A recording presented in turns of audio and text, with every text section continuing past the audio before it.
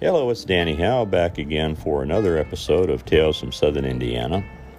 I had some memories, disturbing memories to tell you the truth, about a poem that my mother liked to read to me when I was a little boy, and that was not a terribly comforting set of verses. It was a poem by the Indiana poet laureate, James Whitcomb Riley, and maybe his best-known poem.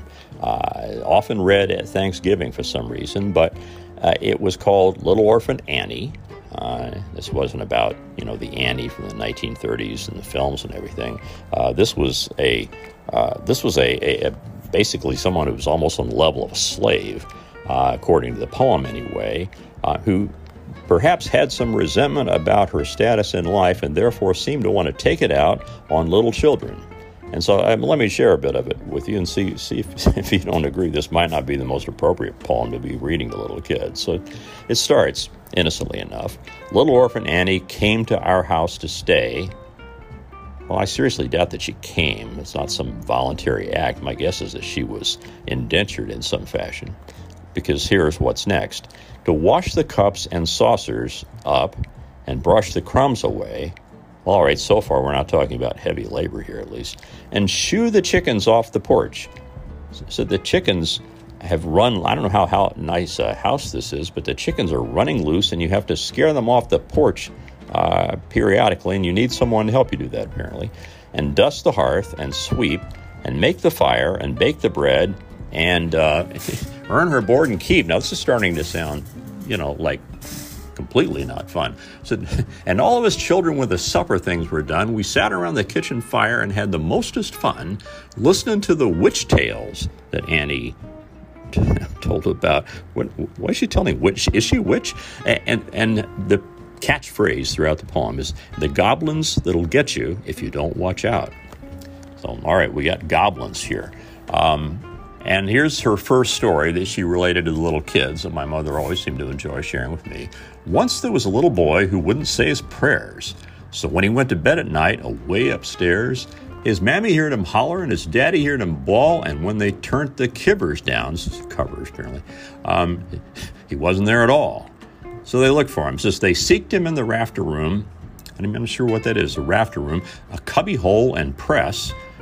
One of the reasons they probably didn't find him was they were looking in all these places where nobody knew what these words meant. And seeked him up the chimney flue and everywhere's I guess, but all they ever found was his pants and roundabout. And the goblins will get you if you don't watch out. So the goblins took him but left his pants. It already doesn't really make any particular sense, but all right. And we continue. One time, a little girl would always laugh and grin and make fun of everyone and all her blood and kin. And once when there was company and old folks was there, she mocked them and shocked them and said she didn't care. Well, we know something bad's going to happen to this character. And just as she kicked her heels and turned to run and hide, there was two great big black things standing by her side, and they snatched her through the ceiling. It was like a ghost thing. They took her through a physical place in the house, and of course she was never found. Apparently nobody really bothered to look for her all that much because it doesn't recite anyone, looking in the roundabout or whatever the heck they were looking for the previous kid for. And so there's a warning at the end of the poem. It's at the end of the evening. Now it says, you better mind your parents and your teachers fond and dear, and cherish them that loves you and dry the orphan's tear. Nice, expressions of good behavior. And cherish them that loves you help the poor and needy ones that clusters all about, or the goblins will get you if you don't watch out. So doing good deeds at the end of the poem, well, that's something to sort of celebrate, although you shouldn't need to have to do that because there's a threat that something's going to drag you through the ceiling and leave your pants, and God knows what happens to the rest of you. But what the poem really was speaking about was just misbehavior, and misbehavior that would lead to immediate death. And that was sort of the message my mother imparted when I was a boy, when I had occasion to hear this poem over and over again.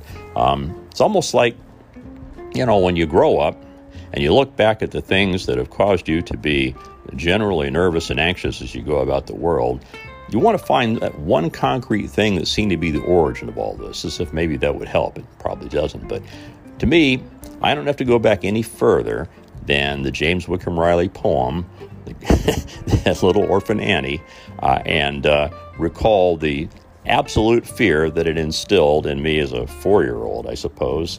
And I suppose I've never really gotten over it. I don't watch for goblins so much, but if I'm in a new area, a new place, as I try to avoid being almost ever, then that sort of thing happens. I think that's one of the reasons that the notion of really time standing still in Mitchell appealed to me a great deal, because, you never knew when something was new if it was going to cause you serious trouble.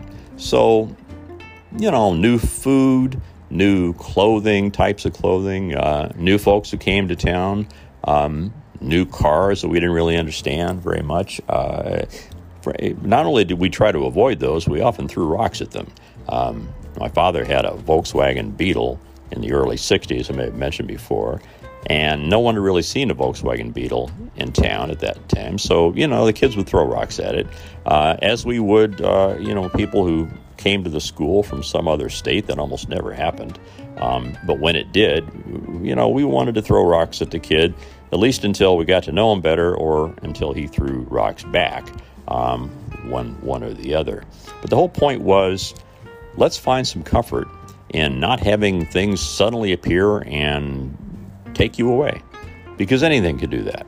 And so in the podcast, we like to reflect on the old things and not really edge too far into the modern world where change has happened at such a pace that, well, the kind of things that can happen, are the sort of things where we talked about in the podcast about being buried alive. You might just be rushed to your own demise at a point where people even want to bury you before you're quite dead. So we want to make sure that we've got a pretty good understanding of things before we try to eat something or wear something or visit with somebody or what have you. And maybe that's not a good thing, but it's sort of the way life was, as I recall it. And as we moved slower and talked slower, which we certainly did, then we found, I think, that perhaps we could at least feel safe not being surprised. So there's a little thought to share with you about a poem that if you actually don't like your children all that much, you can use to scare them, I suppose. And as always, we sure appreciate you visiting. Never know what sort of topics will come across the line here to share with you. So we hope to find new things and have you come back and visit if you've heard things you like, and be sure to tell your friends, as we're always happy to see at least one new thing, which is new listeners. Thanks a lot.